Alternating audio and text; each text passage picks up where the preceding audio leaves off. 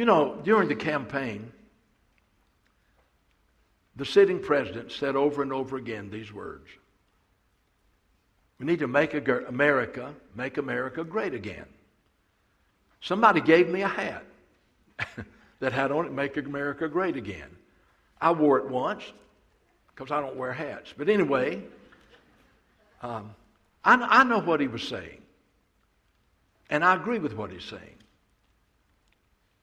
America needs to be great again economically. I agree with that. The middle class, the poor, all of us, we need to be great again economically.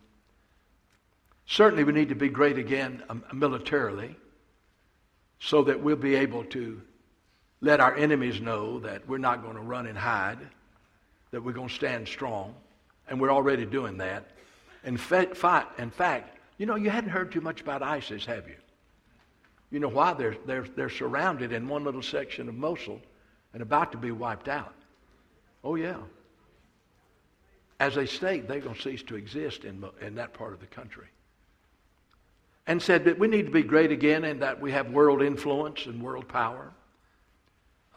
And great again in that we realize the government is for the people and by the people. That America does not belong to the government. America belongs to the people. So I agree with much of that. I mean, I think it's good. But I'm coming from a totally different direction today on how to make America great again. I want to come from a spiritual standpoint. Because if we become great economically, militarily, and all those ways, and continue the way we're going spiritually, it won't matter. It won't matter. So what America needs is to become great again spiritually. Now, what I want to ask you is, and here's my challenge to you, what can you do to make America great again spiritually? What can you do? Is there anything you can do to once again make America great spiritually? Let me just give you a few verses. I'm just going to read these, and then I'm going to get into my first point is, in the beginning, America was great spiritually. First one is Psalm 33:12. Blessed is the nation whose God is the Lord. What part of that don't we understand? Blessed is the nation whose God is the Lord. The people he has chosen for his inheritance. Proverbs 14:34. Righteousness exalts a nation, but sin is a reproach to any people. Verse 27 of that same psalm. Boy, look at this. The fear of the Lord is a fountain of life, to turn one away from the snares of death. The fear of the Lord needs to come back upon this land. And then in Proverbs 29:2, this is good. When the righteous are in authority, the people rejoice. But when the wicked rule, the people mourn. All right, and then we got another one. Psalm 127:1. Unless the Lord builds the house, they labor in vain that build it. Unless the Lord guards the city, the watchman stays awake in vain. What can we do to make America great again spiritually? Now the question is, was there ever a time in the history of America that goes back to the founding fathers that America was a great nation? And the answer is yes. There's no question that America was first settled by Puritans and Pilgrims and others for the sole purpose of being able to worship Jesus Christ out from under the control of the State Church of England. And America was founded as a Christian nation. There's no question about that. Now, what they've done is this. Humanism and secularism has systematically removed from all of our history books that are taught in public schools all mention of our founding fathers, all mention of the great heritage we had, many and most of those who were the founding fathers of our nation were not only Christian, but they were ordained ministers. And that our first schools, dame schools, were formed to teach children to read the Bible. Harvard and Princeton were found as seminaries to train men for the ministry, and now they're the bastions of liberal humanism. But I can say to you, being totally accurate, that America had a great foundation. It was founded on the Bible, the Word of God. It was founded on the Lordship and the gospel of Jesus Christ. There's no question about it. I would suggest that if you know how to operate an iPad or something, just Google One Nation Under God, and the author's name is O.Z., the last name. And it starts out like it's in 20,023. And you wonder where he's going, but he goes back and shows. But he does one of the greatest jobs I've ever seen of showing the historical proof of America's foundation as a Christian nation. It's unbelievable. Man, he just it's so easy to read because you're caught up. And as he goes back and sees where this nation was, quote, in 20,023, but where it started. I encourage you. You can find it. It really helped me to understand our foundation. I could quote Washington. I could quote his great prayer. I could quote Franklin, a lot of other people. But I'm just going to quote one. Patrick Henry. All I remember in history when I was taking history in school was Patrick Henry was the man who said, y'all know what he said? Give me liberty or give me... That's y'all learned that too. But he said something far better than that. I want you to listen. He was a great orator as well as a great statesman. Now listen to what Patrick Henry said. It cannot be emphasized too strongly and too often that this great nation was not founded by religionists, but by Christians. Not a religion, but in the gospel of Jesus Christ. Boy, you can't beat that. He said it wasn't founded by a bunch of religiousness to form a religion, but it was founded on the gospel of Jesus Christ. I've always heard of the statement of the Frenchman, Alexis de Tocqueville, who came over to America. He was a French historian, scientist, and diplomat. But he came from France, and he visited the prisons in America, and he visited the nation. And he made a famous quote. In fact, the pastor last night quoted it in his message on Daystar. But I had it first, so it's mine. But anyway, I've always heard this, and I just kept looking to find it, and I found it on the internet. Listen to what he said. This was a Frenchman. I don't know if he was saved or not. He was a religious man. Now, this is so profound. He said, I sought for the greatness and genius of America in her harbors, in her fertile fields, her boundless forest, in her rich mines, in her vast world commerce, in her public school system, and in institutions of learning. I sought the genius of America's greatness in its democratic Congress and its matchless Constitution. But not until I went into the churches of America and heard the pulpits flame with righteousness did I understand the secret of the genius of the greatness and power of America. America is great because America is good. And if America ever ceases to be good, it will cease to be great. That was quite a statement. And you notice de Tocqueville said he saw Americans' greatness in the pulpits in the churches that were aflame with righteousness.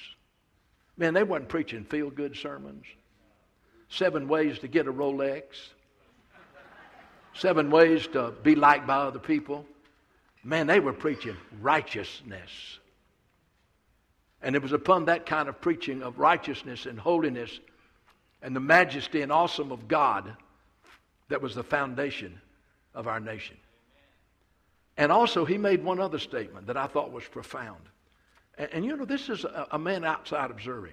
I want you to listen to what he said. And I believe this was true back in the beginning. It's far from the truth now. But back in the beginning it says, there is no country in the world where the Christian religion retains a greater influence over the souls of men than in America. Its importance is powerful. Its importance is powerfully felt on one of the most enlightened and free nations in the world. He said, I've never known a nation where religion, Christianity, had the influence on the souls of men like the Christianity in the early years of our nation. So there was a time when America was great. I believe that. I mean, I'm not trying to just work something up. I believe history supports it. Everything I read documents it. And so I believe we're here today because of that foundation, and it's still lingering to a point, but it has been greatly eroded. You say, all right, Brother Fred, if America was great, why did America lose its greatness? What happened? America is no longer a great nation spiritually. No longer. In fact, we're pathetic spiritually. Pathetic. In fact, I believe spiritually, America is a stench in the nostrils of God. I really believe that. All that has occurred and all that's going on today in our world, full of lies, it is obvious that it grieves the heart of God. And it catches the attention of a holy God.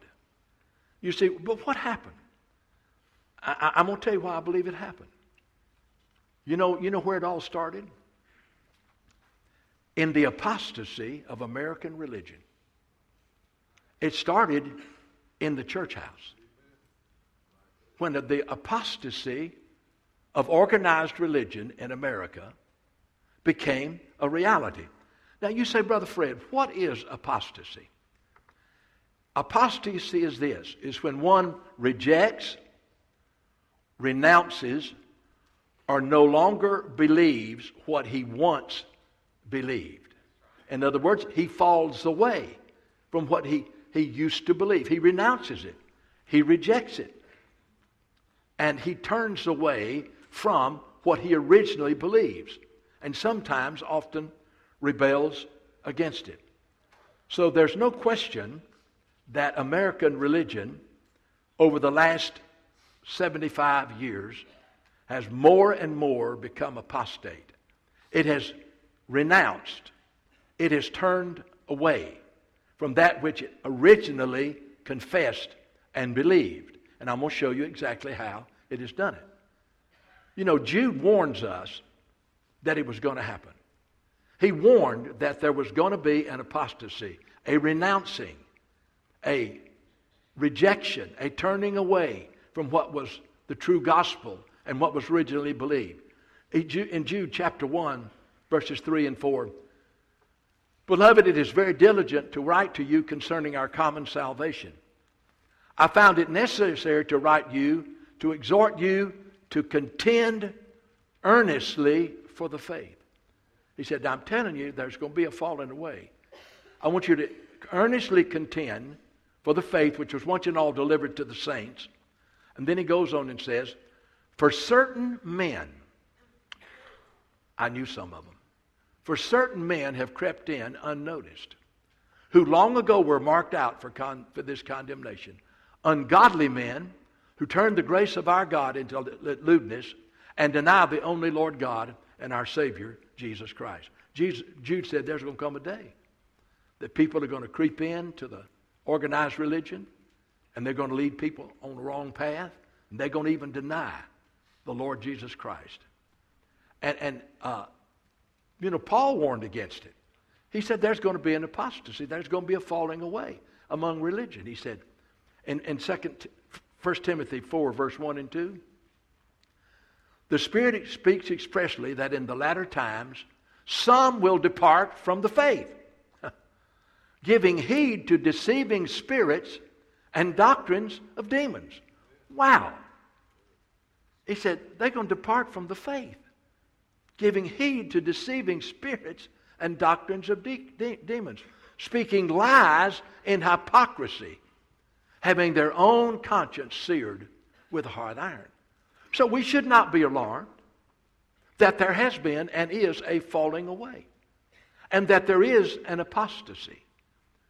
The organized religion in America today has no similarity to organized religion in America 75 years ago.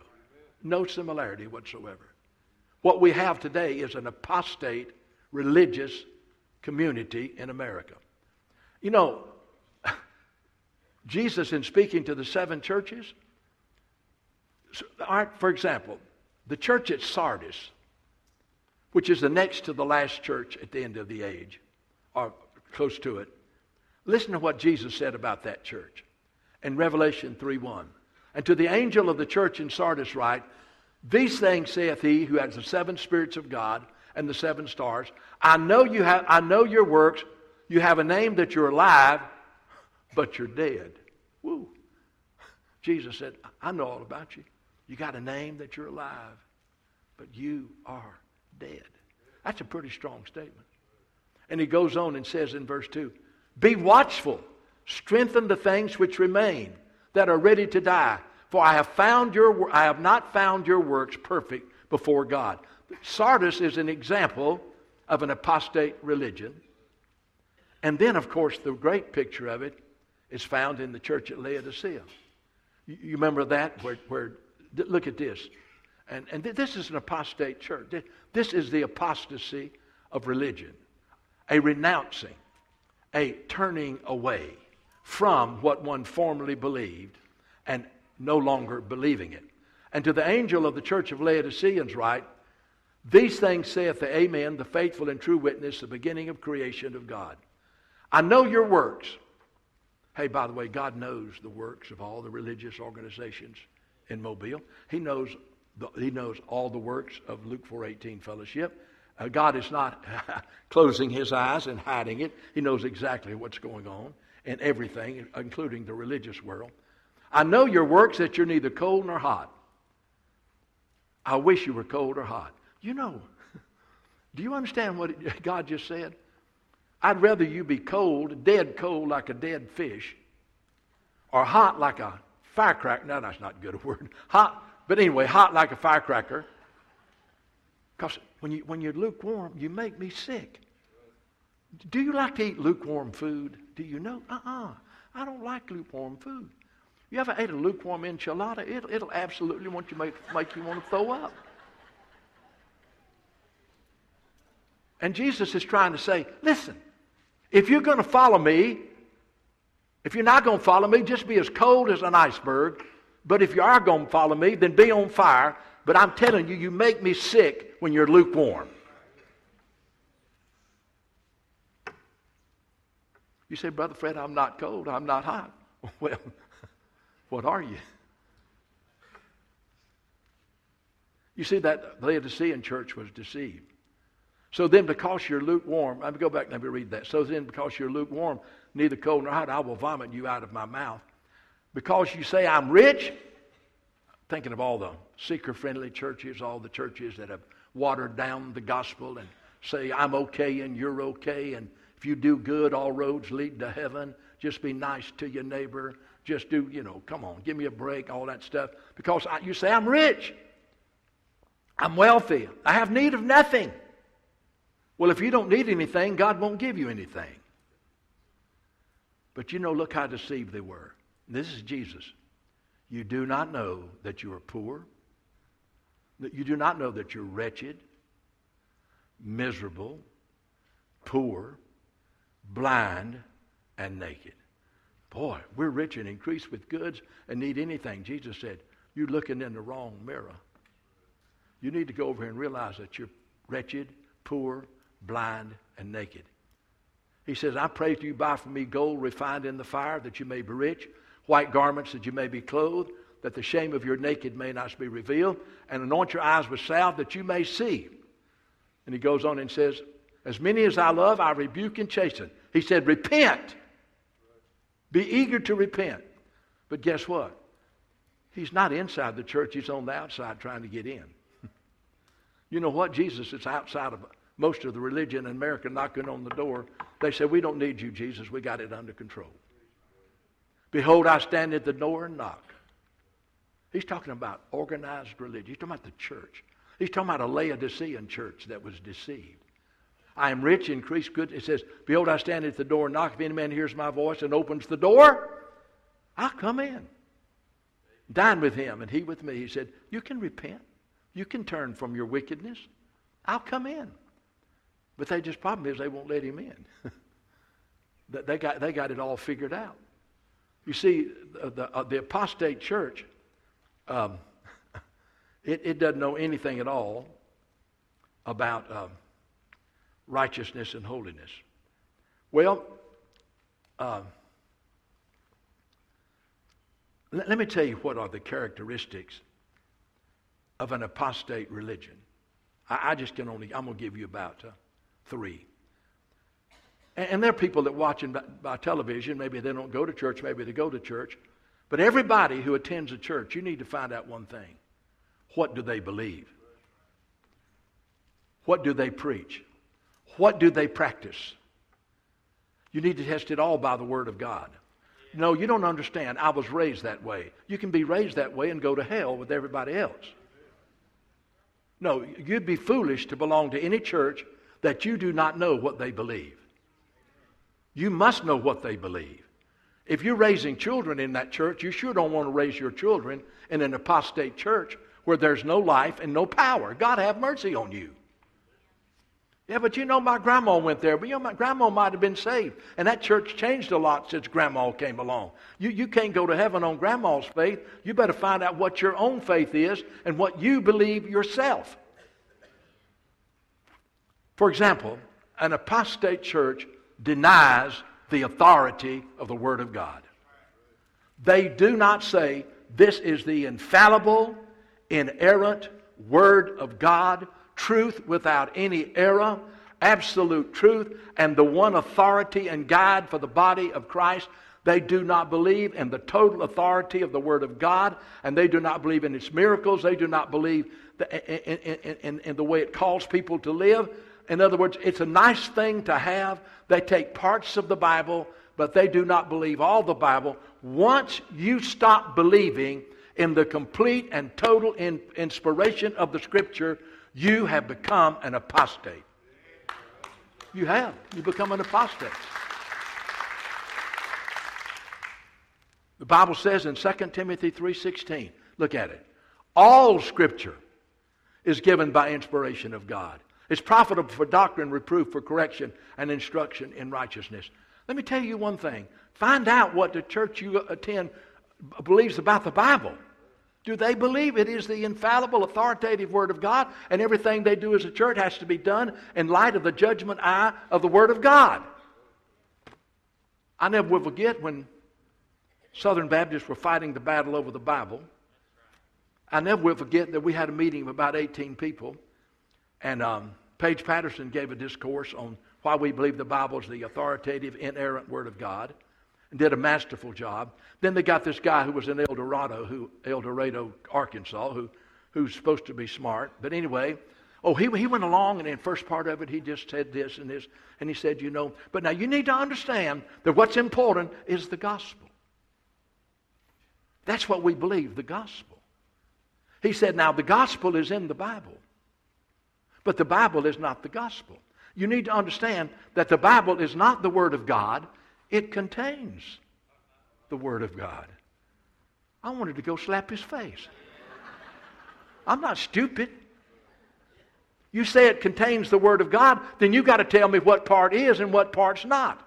I don't want you trying to tell me, that's not the gospel. That is the God. Baloney. It's an apostate church when it denies the authority of the Word of God, and it'll be that way, and God will judge it. Is that clear?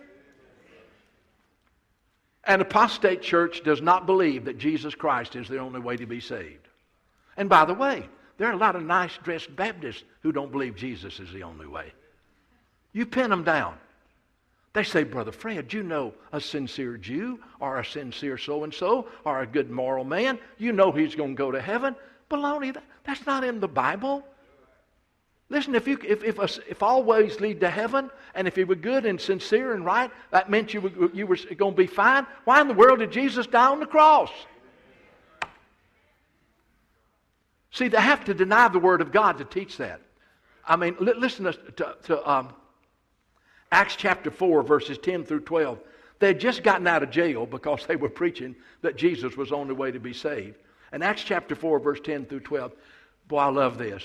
Let it be known to you all and to all the people of Israel that by the name of Jesus Christ of Nazareth, whom you crucified, whom God raised from the dead, by him this man stands here whole. And then they said, and this is the stone which you Jews have... This is the stone which was rejected by you builders, but he's become the chief cornerstone. And then they said it. Nor is there salvation in any other.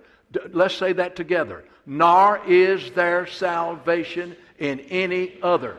For there's no other name under heaven whereby you must be saved. Well, you know, Brother Fred, I think if you're sincere, you can be sincere and go to hell. Folks, let me tell you something. Why do they gather and worship if they don't believe Jesus Christ is the only way of salvation? What about the cross? What about the resurrection? What about what Jesus said in John 14:6? He said, I'm the way, I'm the truth, I'm the life. No man comes to God but through me. An apostate church denies the inerrancy and authority of the Word of God. An apostate religion denies that Jesus Christ is the one and only Savior, and without Him there is no Savior. And an apostate church no longer preaches the gospel that calls people to live a righteous and a godly and a holy life. Let me tell you something. There's a feel-good gospel, you know. I like to feel good. I feel good when I know my sins are forgiven. Woo! Hallelujah. I feel real good. But oh no, you go in there and say, I'm okay and you're okay. When the tough get going, when the going gets tough, the tough get going. That's humanism, man. Where's Jesus at in the whole thing?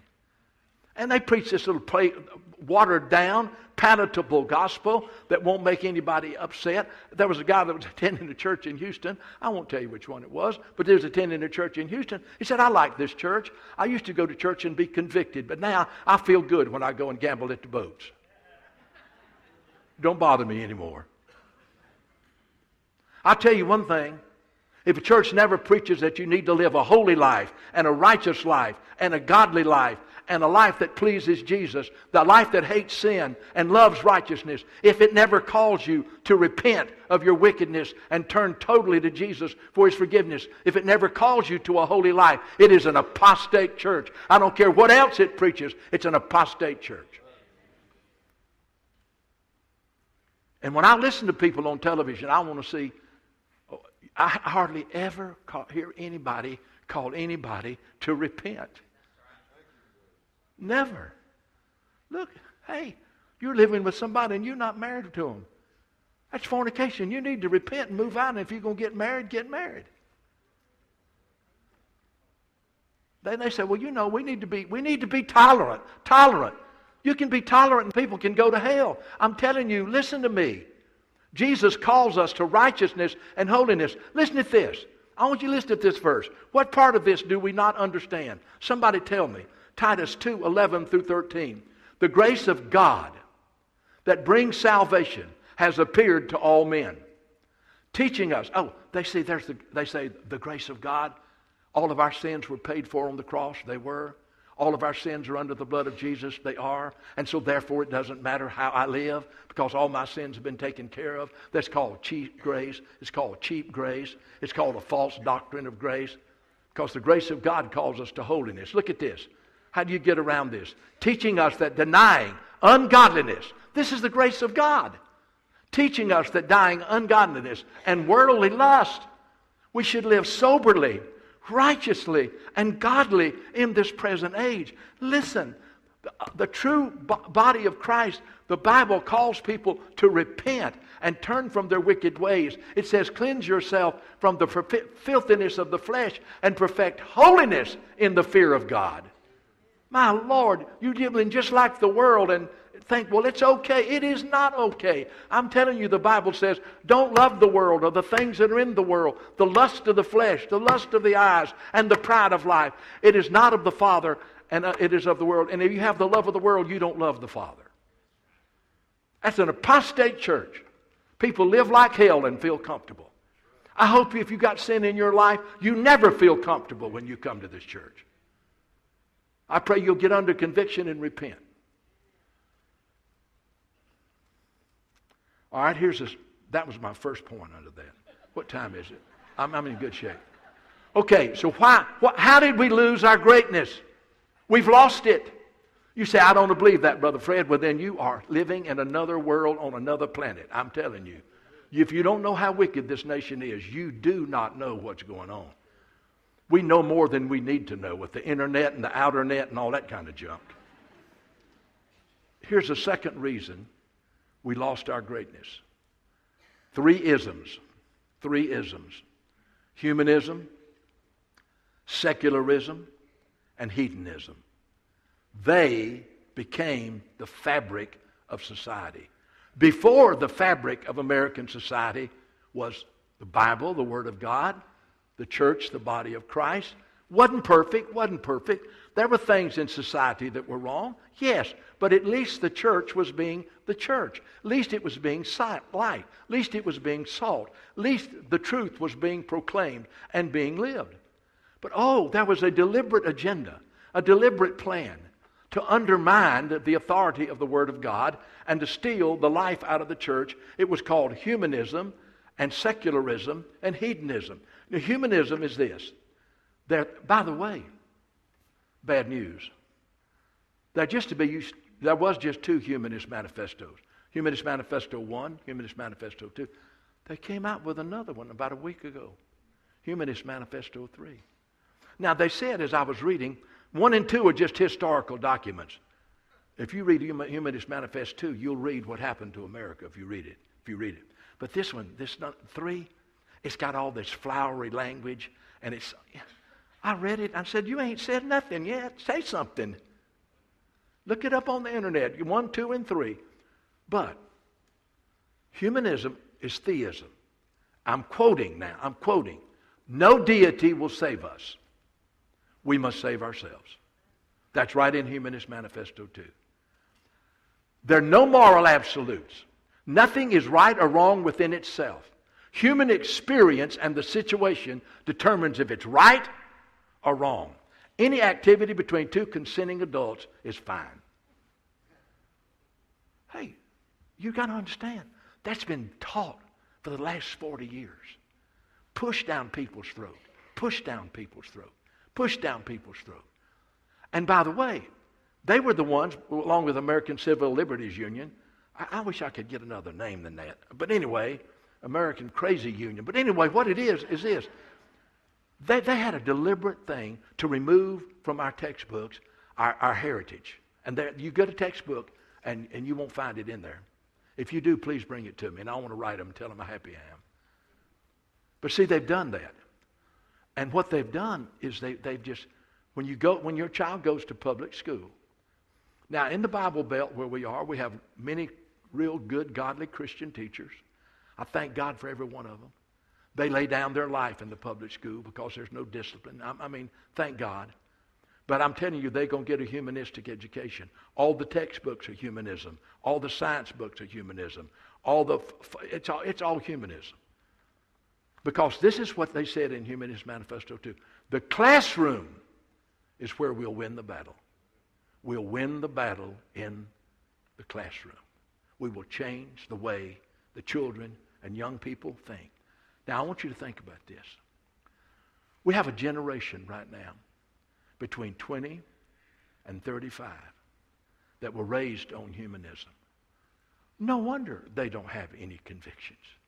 No wonder they don't believe that. No wonder they're calling wrong right and right wrong. That's all they, unless they were raised in a Christian home. That's all they've heard. They are now humanists. They don't even realize it. And buddy, you go to college, you go off to college, a secular university, my Lord, you can't find a Christian teacher within 500 miles. You may find one and you think, oh my Lord, he believes in Jesus. You say, well, I'm going to send my child to Alabama. Go ahead. He's going to be a humanist if you don't get him grounded in the Word of God. Well, say, I'm going to send him to Auburn. Go ahead. But if you don't ground him in the Word of God, he'll come out a humanist, and he'll come home and tell you one day, I don't believe like you believe anymore. Well, what happened to you? That professor told me it wasn't right. I'm just a part of an evolutionary process. Whew. If you want to come from a monkey, that's fine with me, but I didn't. I was created by God in His image.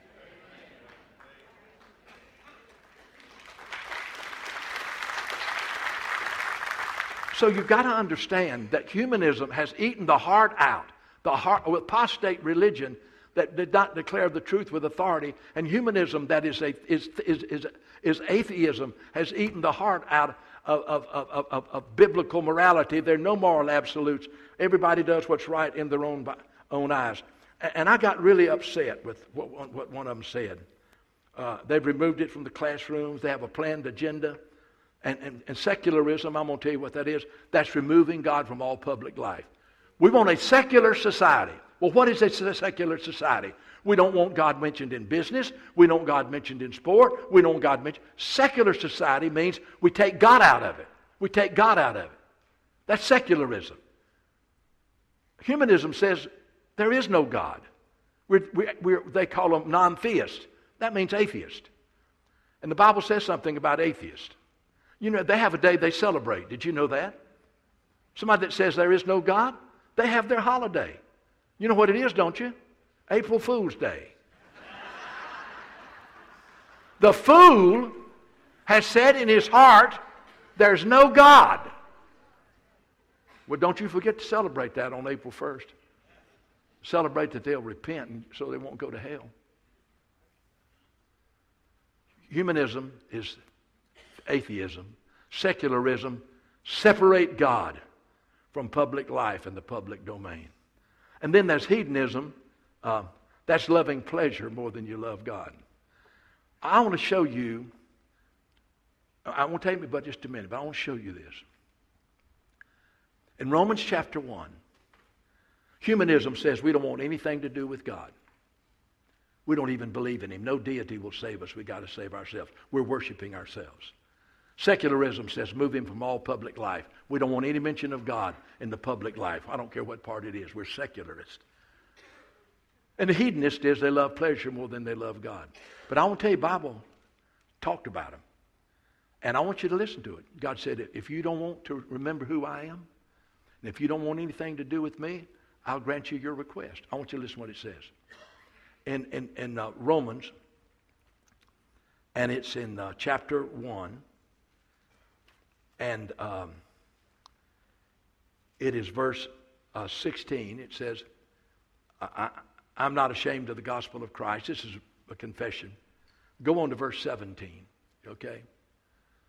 All right, and here it is. For the righteousness of God is revealed from heaven, from faith to faith. It is written, the just shall live by faith. And then look at the next verse. Now you got to stay with me here, because this is God dealing with humanism, and God dealing with secularism, and God dealing with hedonism. He's dealing with it right here. The Word of God is just absolutely sticking a knife in the heart of it. The wrath of God is revealed from heaven against all ungodliness and unrighteousness of men who suppress the truth. Humanists suppress the truth. Secularists suppress the truth. Hedonism suppresses the truth. Apostate religion suppresses the truth. The wrath of God is revealed from heaven against all ungodliness and unrighteousness of men who suppress the truth in unrighteousness. Because, now listen to this, because what may be known of God is manifest in them. Everything says there's a God. For God has shown it to them. For since the creation of the world, God's invisible attributes are clearly seen. Being understood by the things that are made. Look at this world that God created. Everything in it says there's a God. Being clearly seen by the things that are made. Even his eternal power. He said, let there be light, and there was light. Even his eternal power and Godhead. So that they are without what? Excuse. He said, everything you need to know that there's a God, I've shown you. But look what he says. Because although they knew God, they did not glorify him as God, nor were thankful, but became futile in their thoughts, and their foolish hearts were darkened. They knew God, but they didn't want anything to do with him. They became vain in their thoughts, and their foolish heart was darkened. Now listen to this. Professing them to be wise, they became fools. You know, in a lot of the universities, you got that professor and he's got a PhD, and man, you're supposed to. I mean, he's got the education. He's smart. He's real smart, and so you got to listen to him because he's got a PhD. Can I make a statement? What is a PhD anyway? Is it a degree in stupidity or ignorance? What is it?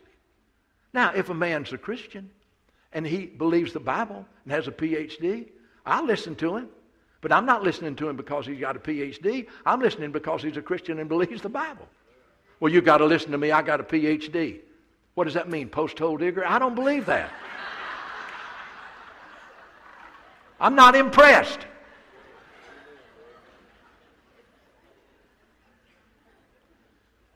But it goes on and says, and even that they did not like to retain God in their knowledge, God gave them to a debased mind. God, you say, Brother Fred, some people in America are acting like they're crazy. I mean, where's all this coming from? All this weird stuff, all this, man, it's unbelievable. Where's all this stuff coming from? Well, God gave him over to a debased mind to do those things which are not fitting, being filled with all unrighteousness, and it goes on and names all their sins. Okay, so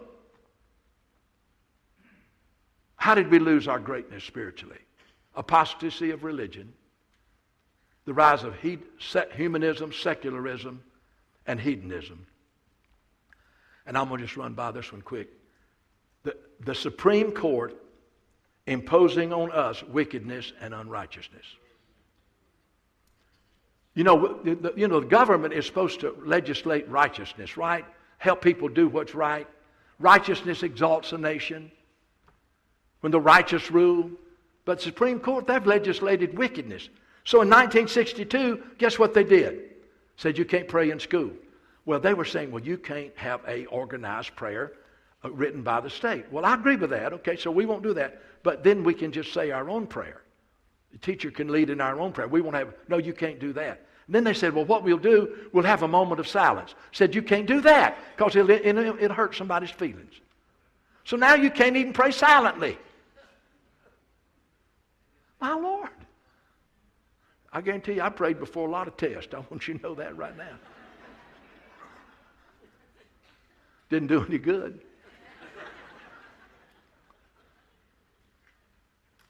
Supreme Court said no prayer. By the way, you can't even pray before a football game. You can't even pray before a parade. Man, they must be afraid of prayer.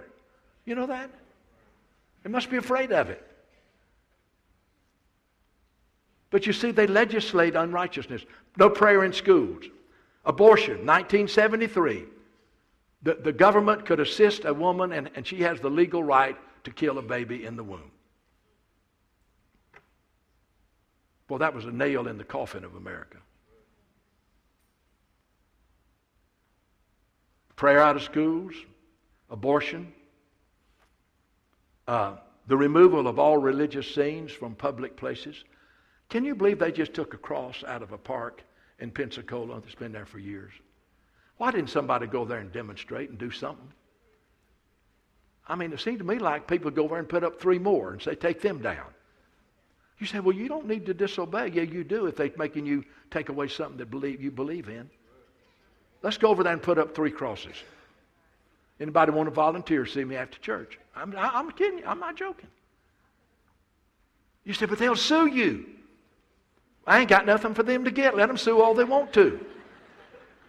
Now, you think I'm kidding. Listen, I am tired of being pushed around by a bunch of wicked court justices who don't know God and who treat us like stepchildren. We put up with it long enough. Hey, by the way, you know why they say that pornography is protected? It's a free speech. Well, you explain. So they've protected now the pornography on channels, and they said it's because, well, it's free speech. It don't look like free speech to me. And of course, they said, well, we'll just cross the line. And they said, we're going to legalize it. It's good for a man to marry a man and a woman to marry a woman in every state. It has to be legal in every state. That's legislating unrighteousness and wickedness and godliness. So how did we lose our greatness? The apostasy of religion, humanism, secularism, and hedonism, being brainwashing our young people and brainwashing our society, fills all the media. All the media has humanism, secularism, and hedonism. That's all you ever see. And then, with the court system, they used it to bully Christians and say, well, if you don't do it, we're going to sue you. And we buckled under that, and the rest is history.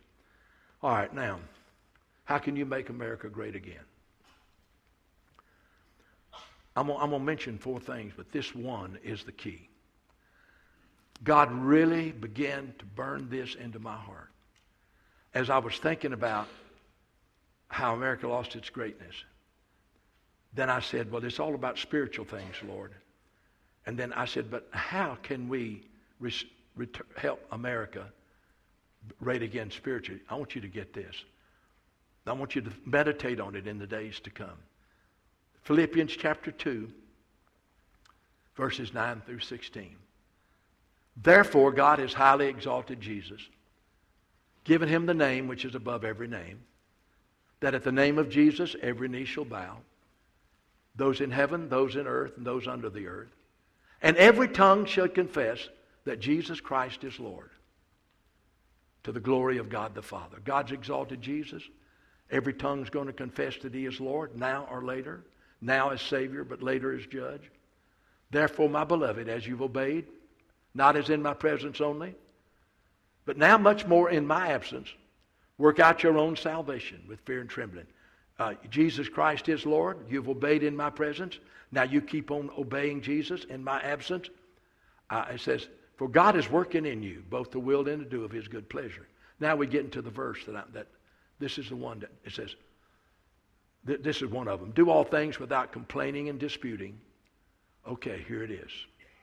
This is the way you can make America great again. This is the way. Every one of you in this room, nobody excluded, starting with me, this is the way that you can make America great again. That you may become blameless and harmless, children of God, without fault. He says you are living in a crooked and perverse nation, but you are blameless and harmless and without fault. You're living a righteous life. You are living a godly life. They know you are a follower of Jesus. They can see Christ in you. You're light and you are salt. Look what it says, that you may become blameless and harmless, children of God, without fault in the midst of a crooked and perverse nation, among whom you shine as lights in the world. Now listen. How are those people in your class at school, if it's a public school, how are they going to know who you are? How are the people you work with going to know who you are? How are the people that you socialize with? How are the people that live in your neighborhood? I tell you what they got to do. You got to be living a blameless and harmless and faultless life. And you got to shine. Jesus has got to shine his life through you. You can tell them about Jesus all you want to. You can tell them you believe the Bible all you want to. But unless they see Christ in you, unless if you're living the same way they're living and doing the same thing they're doing, why in the world should they listen to you and believe you? Because it's not authentic. But if you are blameless and harmless, children of God, living, shining as lights in a crooked and perverse nation, we have got to live the Christian life in the presence of a wicked and sinful world. I mean, we got to do it. And you can't do it in your own power. It is only by the power of the Holy Spirit that you can live a blameless and harmless and faultless life. I can't live the Christian life, but I'll tell you one thing Jesus can. And if you'll surrender to Jesus, He'll live in you and He'll live through you. And the people you work with and live around will say, man, what have you got that I haven't got? Let me tell you who it is. It's Jesus Christ in me that has changed my life. And what He's done for me, He can do for you. But they'll never want you what you have until the light shines out of you. Boy, it's kind of quiet. I'm telling you. We've got to be blameless and harmless. The children of God who shine as lights in a crooked and perverse nation. They have got to see Jesus in His church. The life of Christ has to be manifested in us. In our business dealings. In everything we do. Our lives must reveal. My little children of whom I've travailed in birth till Christ is formed in you. I am crucified with Christ. Christ lives in me. Oh, listen, listen, listen, listen. A life speaks louder than 1,000 words. So let's live righteously and godly and holy. Does that mean we're perfect? No. But we're quick to repent.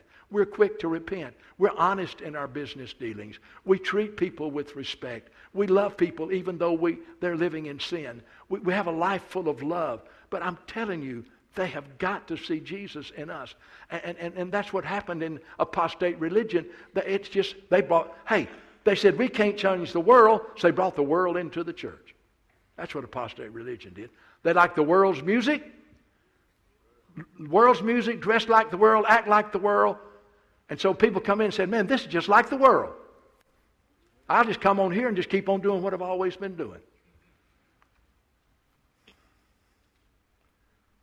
I have said enough.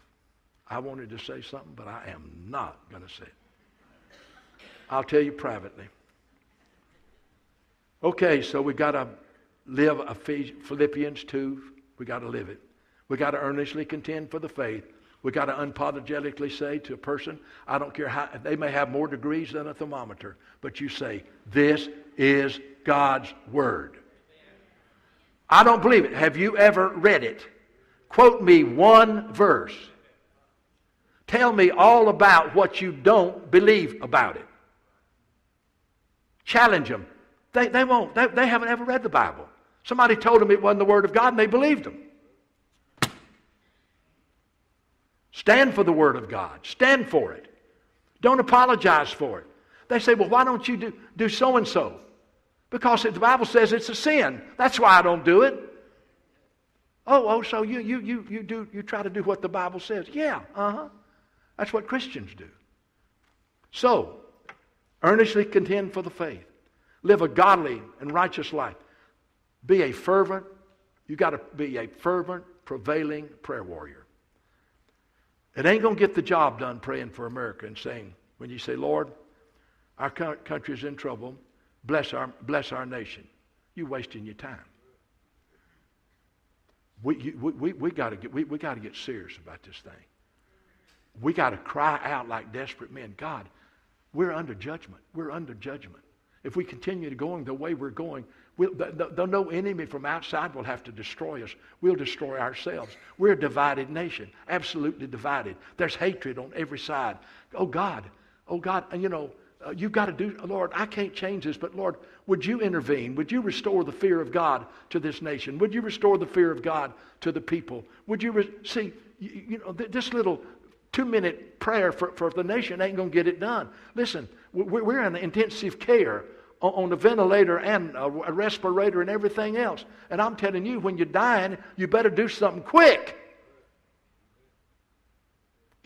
And I am saying to you, everybody in this room can fervently Cry out for this nation. I mean, just cry out, dear God, we deserve judgment. Dear God, we deserve hell. Dear God, we deserve to be cut off as a nation. But would you, for the honor of your Son, and for the glory of your Son, and for the glory of your church that would be a spotless bride, will you revive the church, and will you have mercy and turn this nation back to God? And the only way you're going to do that is as the church, as the body of Christ turns to God, only then will the nation turn to God. You're light and you're salt. I'm light and I'm salt. I have to be honest with you. I get kind of discouraged when I realize that I've been preaching now 60 years, which means it goes back to 1958. America was different in 1958. But I will say this. I asked God this question. I did.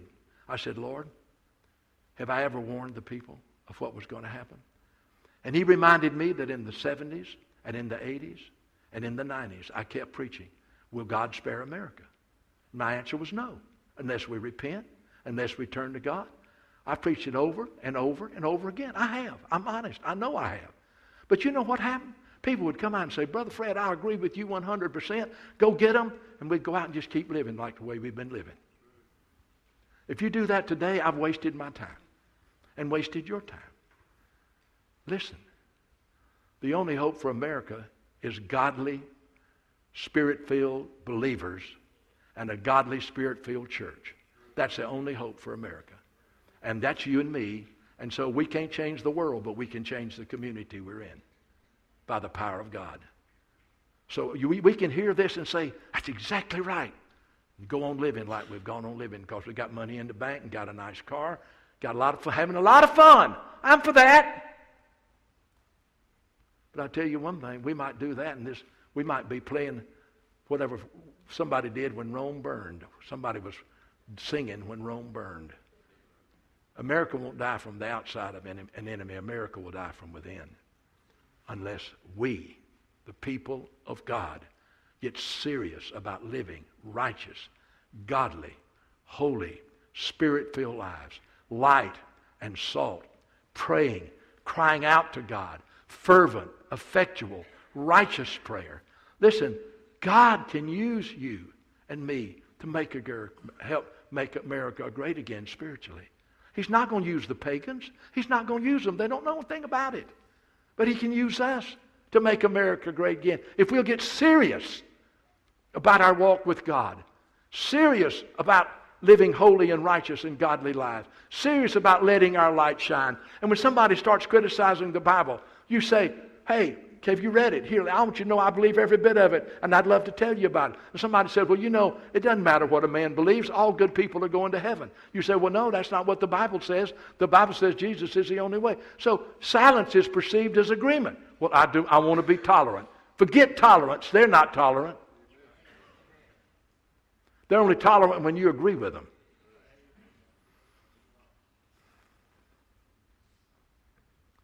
I guess my question is, what are you going to do about what I've preached? What am I going to do? Now, I'm serious. Am I going to leave here and just like things are like I was when I came in? Or am I going to allow God to get a hold of me, and He needs to, and say, listen, it's desperate. We got to do something. We got to do it now. So we got to pray. We got to live. We got to speak. We got to stand. And you can do it by the Holy Spirit's power. I pray you'll do it. I pray you'll do it. You see, Brother Fred, if we really take a stand, they're liable to persecute the church. Oh, seriously, are you kidding?